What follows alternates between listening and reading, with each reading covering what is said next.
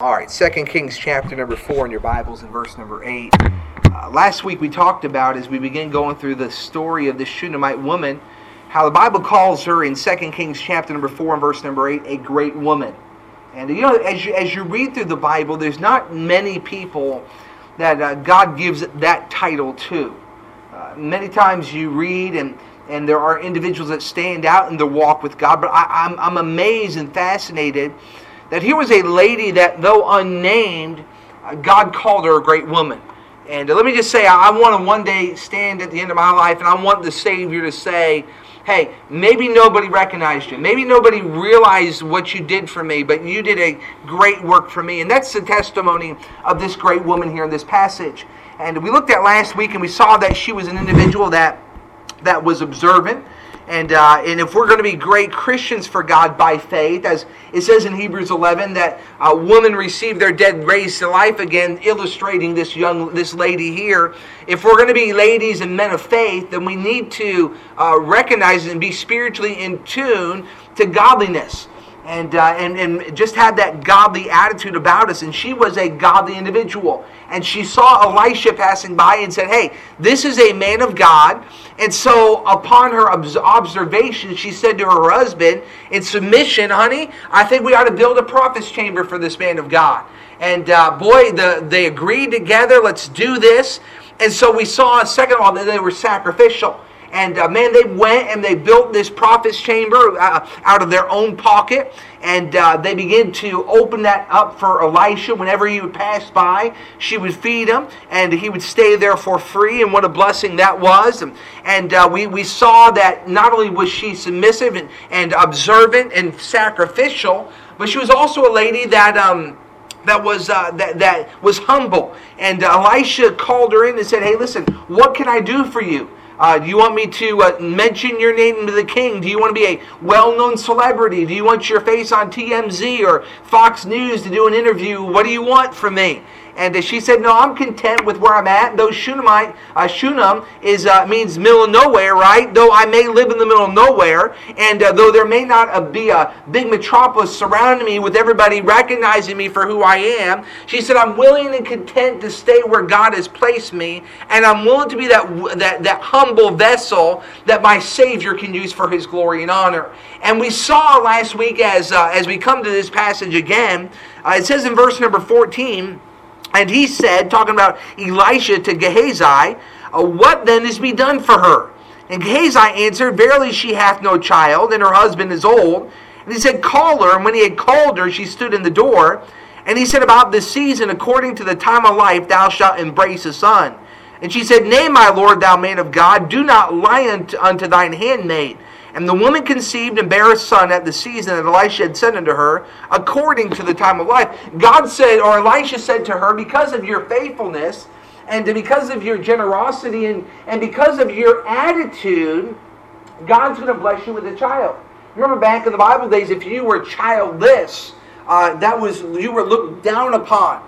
We live in a day in a society where a lot of ladies get married and they say, we don't want kids. And we don't want to raise a family. We're enjoying the lifestyle that we are living that was foreign to the Bible days.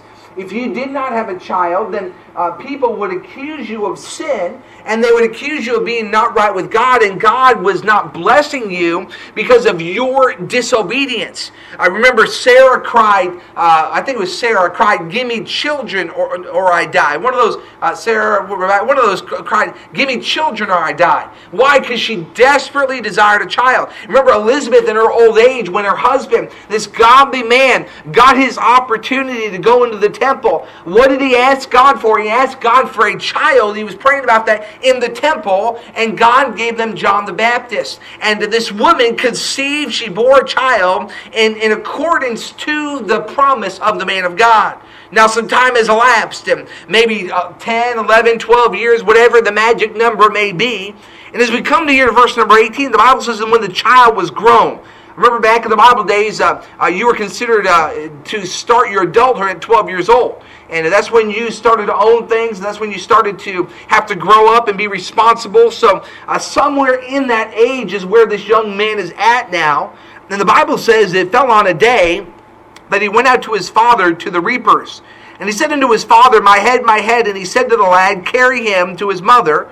And when he had taken him and brought him to his mother, he sat on her knees till noon, and then died. And she went up and laid him on the bed of the man of God, and shut the door upon him, and went out. I want you to see tonight here, as the story continues about this lady, notice here tonight how she was an individual that was faithful in the task that God had called her to.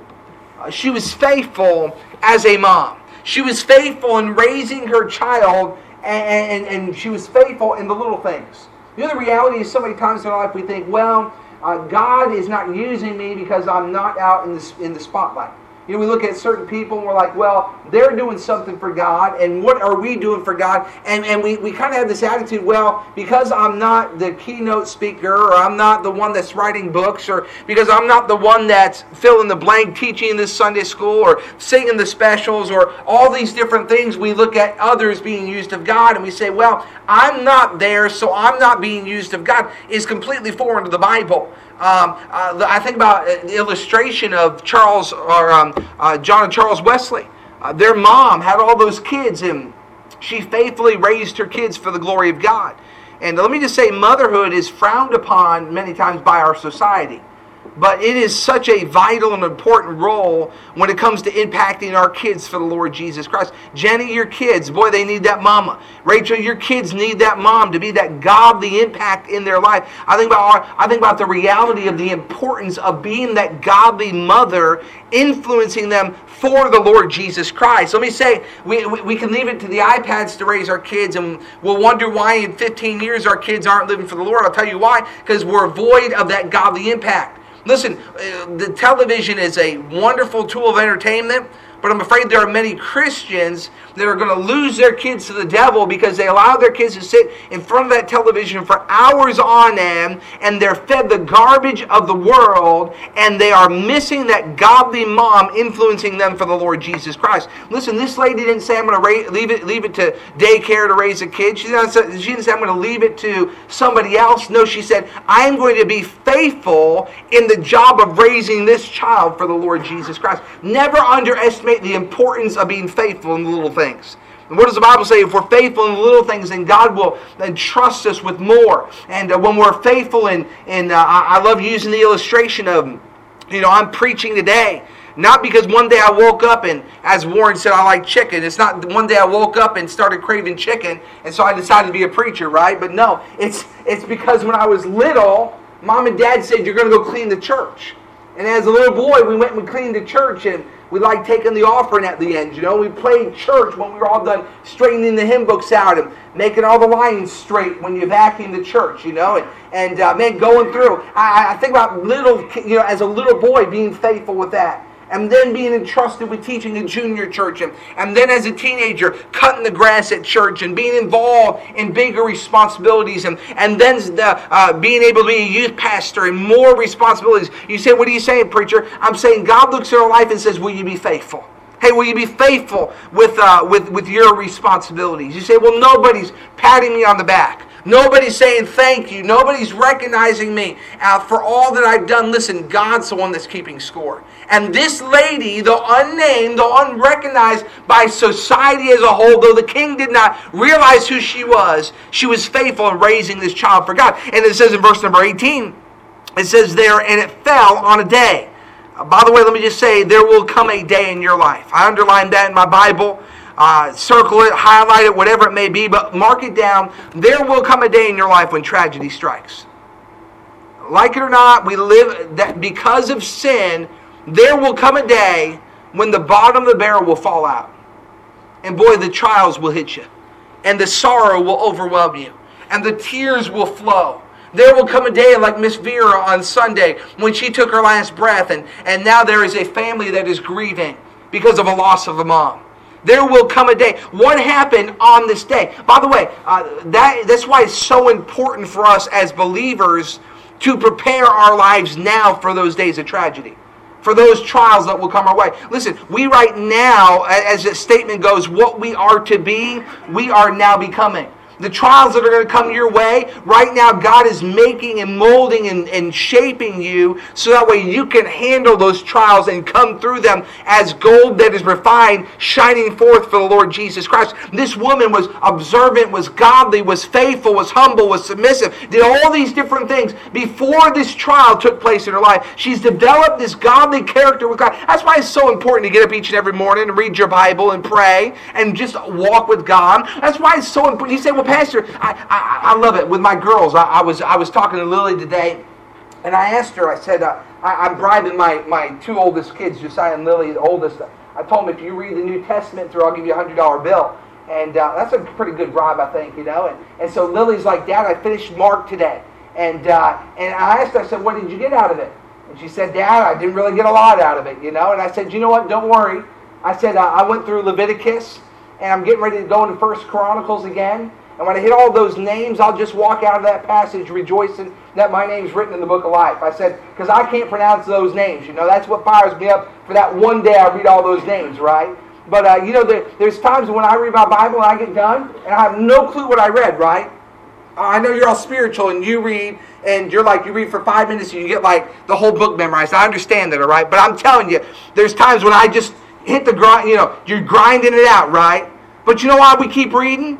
It's because, hey, there's going to come a day because I've been faithful in reading, all those verses are going to come back. And boy, I'm going to face a trial, and what I read back 6 months ago is going to come back, or when I'm witnessing or going through something, boy, God's going to use a verse that I meditated on a while back to just hit a home run in the life of somebody else. And that's why we're faithful. And that's why we need to be plugging away, because there will come a day that trials will come our way, and it says it fell on a day that he went out to his father, to the reapers. So this boy's going to work, and he's going out with dad. He's in verse number 19. He said unto his father, my head. And he said to the lad, carry him to his mother. And when he had taken him and brought him to his mother, he sat on her knees till noon, and then he died. Well, I don't know about you, but what a sad story. I mean, I think about this boy. Josiah is 9 years old. Give him 3 more years. Can you imagine the grief? Can you imagine the sorrow for this lady? Here she was unable to have kids, and God gave her a child. She raises the child faithfully. He goes out and works, and I don't know if it was a heat stroke or a blood clot or whatever it may have been, maybe an allergic reaction. I don't know what happened, but all of a sudden this boy gets sick. He's got a massive headache. He goes back to Mama, sits on Mama's knee, and Mama holds him as she watches life, get the breath as his lungs stop breathing. And what a sad day and what a sad story. But I love this lady because notice in verse 21 how not only was she faithful in raising her children, but notice how she believed God. He says in verse number 21, it says, and she went up and laid him on the bed of the man of God and shut the door upon him and went out. I put here in the margins of my Bible, she made no plans for the funeral, but she made plans for the resurrection. You realize that? Tomorrow I'll be preaching Miss Vera's funeral. Going with the funeral, man, there's a lot of plans that go into it, isn't there? Got to go meet with the funeral home. Got to pick out the casket. Got to pick out the order of service. Got to go through the obituary. Got a lot of things go into the end of life. But this little boy passes away. And what did this mom do? This mom took that boy to the prophet's chamber. She didn't take him and lay him in his room. She didn't say, hey, I'm going to go and call my husband. She didn't say, I'm going to get on the phone and call everybody, which would be, by the way, that's what we all would do. You know, the normal procedure, call 911, here comes the body gets shipped to the morgue. I mean, that would be the normal, but this is not what happened with this lady. No, she took that body and she put it in the prophet's room. Why? Because she was preparing for the resurrection. What was her attitude? Her attitude was she believed God. She made plans for the resurrection, not for the funeral. She put him on the man of God's bed. The man of God was the one that promised a child, and he would be the one that raised the child. It takes great faith to stand at the graveside of a loved one and still claim Romans 8:28. It takes great faith. Listen, it's easy.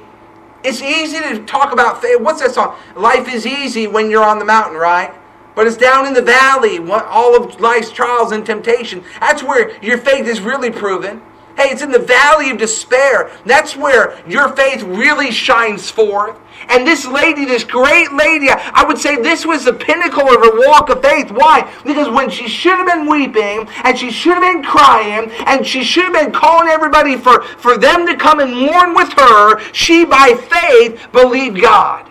Hey, I wonder tonight, do you truly believe God in the midst of your trials and testing? Do you believe God when there's nowhere else to turn to? When the tears are flowing is when one's faith truly is shown. I think about the illustration we talked about a couple weeks ago about that lady, a preacher's wife. And her husband was in great debt, and they're coming to collect her two boys, and they're going to be sold as slaves, right? And she said to the man of God, she said, Elisha, all I have is a pot of oil, right? I've got a little bit of oil left. She called upon God when she was at the bottom of the barrel. Listen, that's when God wants to hear our plea. That's when God wants to hear our desperate cry. Lord, there's nowhere else to turn. There's nowhere else to look. Lord, I've tried everything else, but Lord, I'm failing and flopping. I need you. Oh, I need thee. I love that song, God wants to hear you sing when the waves are crashing around you. The fiery darts surround you and despair is all you see. God wants to hear your voice when the wisest man has spoken. Said your circumstances are as hopeless as can be. That's when God wants to hear you sing. And this lady took this boy and she laid him on the man of God's bed, and she went out and said in verse 21, notice in verse 22, it says she called unto her husband and said, send me, I pray thee, one of the young men, and one of the asses, that I may run to the man of God and come again. I love what she, I'm going to see the man of God. I'm going to go see Elisha the prophet. And look in verse number 23. It says, and he said, wherefore wilt thou go to him today? It is neither noon, moon, nor Sabbath. And she said, it shall be well. I love her response by faith. Notice what she did not do. She did not, her husband more than likely was right in the middle of harvesting this crop in a busy time on the farm. And she just told her husband, don't worry about it. It's all under control. God's going to work it all out for His glory and for His honor. I see there was great trust between this couple. Can I just say, couples, let's make sure that we build trust one with another. Let's make sure that we trust each other. Chrissy and I, we joke sometimes about going to the store, right? And her best friend Chase goes with her. And I don't trust Chase when he goes to the store with her, right? Because cha-ching, cha-ching, cha-ching, cha-ching, right? But she'll ask me sometimes joking, do you trust me? And you know what? There's a trust. Thank God for almost 11 years of marriage now. And boy, I trust her a whole lot more now with the credit card than I did before, right? And yet I still check it every day. But I'm just messing with you. It's twice a day. But you know, think about the trust, right? Guys, think about this, all right? You're out in the field and here comes your wife. Hey, I'm going to go see the man of God. Well, what are you going to do that for? Well, I'm just going to run up there real fast and I'm going to come back home. And I love what she said. She said, it shall be well. Don't worry about it. It's all under control. And he said, okay, go. And there was trust. But I love her attitude. She said, hey, it's all going to be well. She was an individual that responded by faith. I wonder, do you have that kind of faith in your life? I wonder, can you rest in the fact that all things work together for good? To them that love God, to them that are the called according to His purpose. I wonder, is it well with your soul?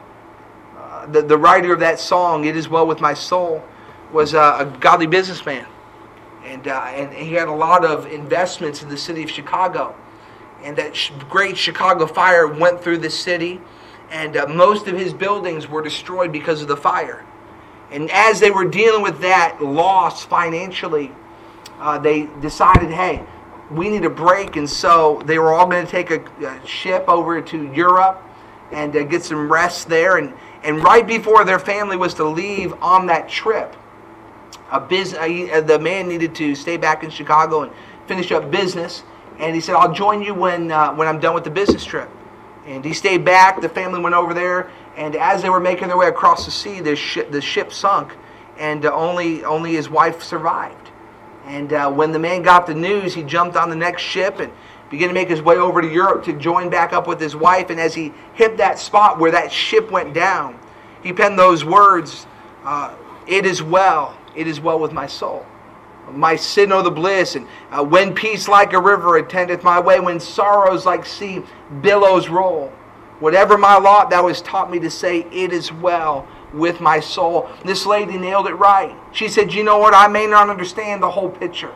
It may not make sense right now, but honey, don't you worry about it. It's all well. I'm going to see the man of God. She runs up to the man of God.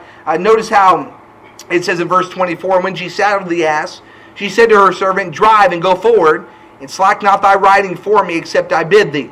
And she drove like a wild woman, right? Driving crazy. Like some of you ladies drive, right? Miss Janice? Oh, excuse me, that come out of my mouth? But man, she drove really fast, right? Amen, Brother Eddie? And by the way, it's really funny when you got the reindeer on there, right? And then I'm like, there goes Rudolph. But Miss Janice, that's really what I thought when I was reading this passage. I thought of you. But man, there she goes. And hey, let's run up to the man of God. Look in verse 25. So she went and came unto the man of God to Mount Carmel. And it came to pass when the man of God saw her afar off, that he said to Gehazi his servant, behold, yonder is that Shunammite. Run now, I pray thee, to meet her, and say unto her, is it well with thee? Is it well with thy husband? Is it well with the child? And she answered, it is well. Hey, I love what she did. She did not waste her time with those that could not help. You realize that? Gehazi couldn't help fix the problem. Her husband, godly man, couldn't bring her son back from the dead. There was only one person she knew she had to get in contact with, and that was the man of God. Both times she said, in verse 23, it shall be well. Verse 26, it is well. What was the attitude? Hey, it's all fine. Let me get to the man of God. She had the right perspective. Verse 27, and when she came to the man of God to the hill, she caught him by the feet. But Gehazi came near to her, near to thrust her away. And the man of God said, let her alone, for her soul is vexed within her. And the Lord hath hid it from me, and hath not told me. Then she said, Did I desire a son of my Lord? Did I not say, do not deceive me? Then he said to Gehazi, gird up thy loins, and take my staff in thine hands, and go thy way. And the story goes on, but it's a wonderful story. Man, Gehazi goes back with that staff in hand, and lays it on the boy, and no response. And where's that woman? That woman's right by the man of God, staying right there by faith. Why? Because she realized the one that promised the child was going to be the one that would raise the child. You say, how does that apply to my life, preacher? The one that gave you his word is the one that's going to give you strength through the midst of your trials.